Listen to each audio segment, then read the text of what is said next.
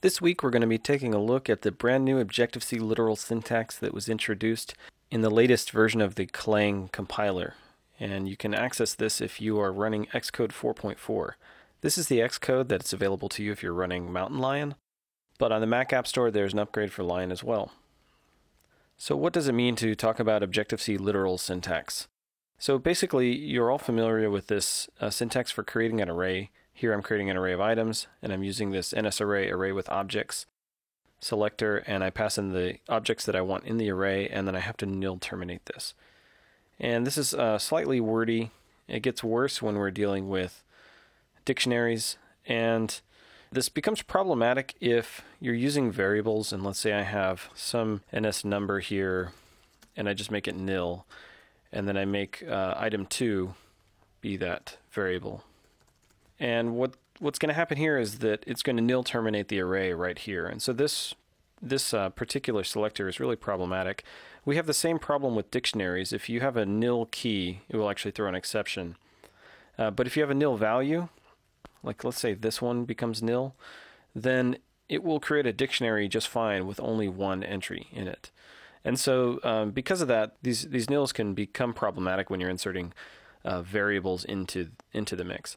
Now there's a safer way of doing this, and that is to create the array by using NSArray array with objects and passing in the count of how many objects there are. And so this will throw an exception because it's expecting 3 items but only got 1, for instance. And in the dictionary case, we have the NS dictionary, dictionaries with objects for keys. And so in this case, we'd have to make sure that the two array lengths, the array of objects and the array of keys, were the same length. So what the Objective-C literal syntax does is it allows you to use that safer syntax, but by using something a little bit more friendly to the typer. So we can change this line, NSArray items, to NSArray of items, and that's just going to be at square brackets, and item 1, item 2, item 3. You no longer need to nil terminate this. And what's nice about this is it automatically converts it to that safer syntax I was talking about. So we can do that. Here we have an NS dictionary, and here we're creating a dictionary with objects and keys. Instead of doing that, let's just go ahead and comment that out. Here I'm going to do the same thing, but this time I use curly braces. And you can see we get some completion here. This is very similar to creating a hash in Ruby. So, and now the key is specified first, which will please a lot of you. So here, the key in this case would be backup, and then the object would be NS number with bool yes. And if I hit comma, we can sort of structure this in a better way so that it looks nicer. Days to keep backup. And here I have an NS number with int 15. So it's still important that we create objects on the right hand side for the values. You can't yet put a scalar value like yes or 15, but there are literals for these as well. So right now this options dictionary is identical to this one, but we can actually go one step further and just put an at in front of this literal boolean. And that will wrap it in an NS number for us. And we can do the same here for integers. So you can see that this is really a much favorable syntax over this. In addition, you're safer because if you accidentally pass in nil for one of these, it will throw an exception right there and tell you that you're doing something that you probably don't expect. Okay, now let's talk about iteration. So here we've got our array here. I'm actually going to run this so you can see what it does. If we look at the output here, it just loops over all the items and all the options and prints them out. So in our items array, we're doing a for loop so we can get the index. So we have the index specified here and the value specified here. And for that, we're using items object at index I. Well, there's now a new subscripting syntax, which will be familiar to most of you. We can now just do items I. And it's a little bit shorter, and it's a lot like other languages like C# or Ruby. Now over here for the dictionary example, we're looping over all of the keys in the dictionary. we're outputting the key here and the value for that key here. So in the objects that we're using key and options object for key key. Now that can be shortened to options key.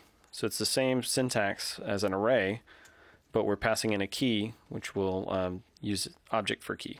Now it's important to note that these are just syntactic sugars that the compiler is going to substitute the ones you've already been using. So it's in some cases this will help you understand why the literal syntax doesn't work everywhere.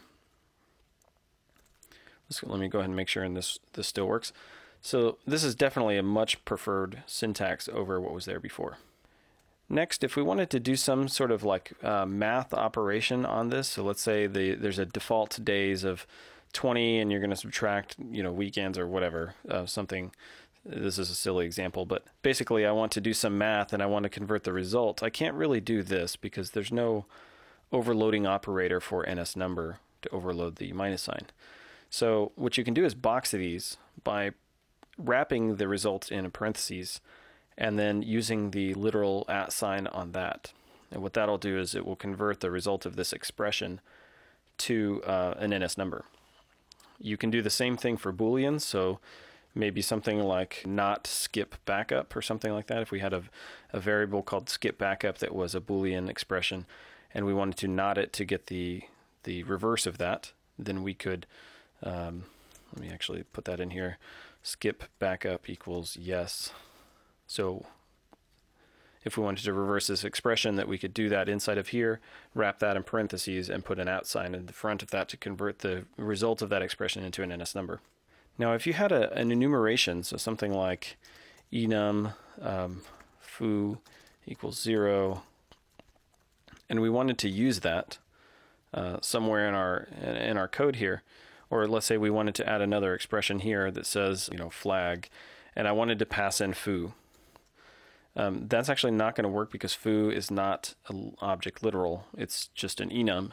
And foo represents 0, but we can't just do @foo because that might conflict with future Objective-C literal syntax shortcuts that the compiler might want to do. So you have to wrap or box your parameters here so that you can get that to work. So any kind of enumeration that you want to use as an NS number, you're going to have to box as well.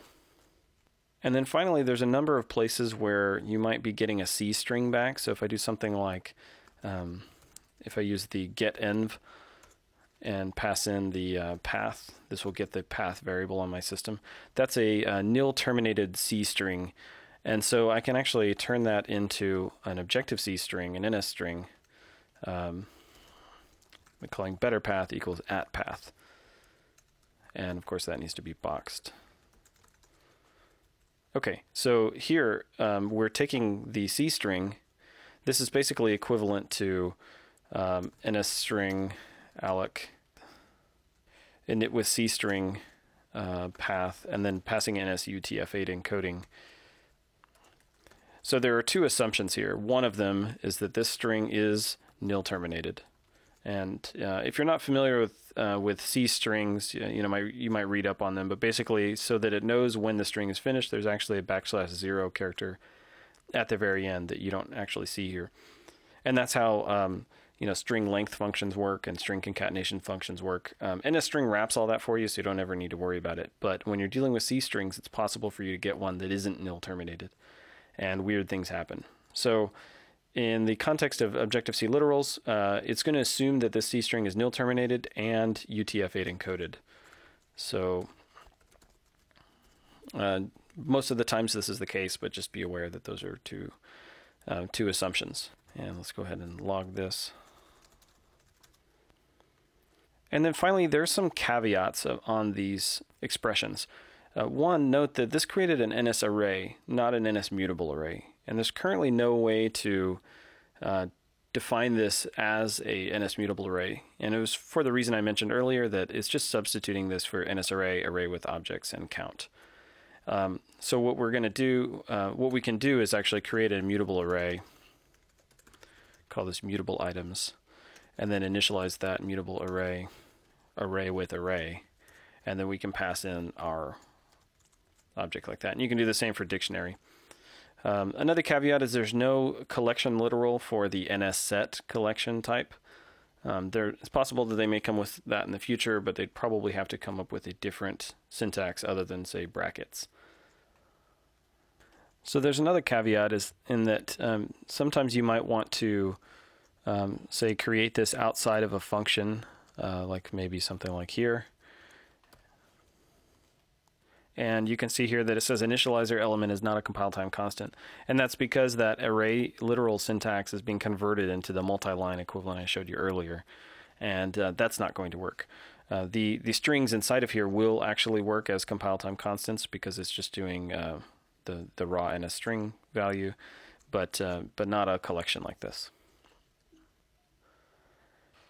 And the last thing I wanted to show you is that if we were to create a class here, let's create an Objective-C class, and we will call this person.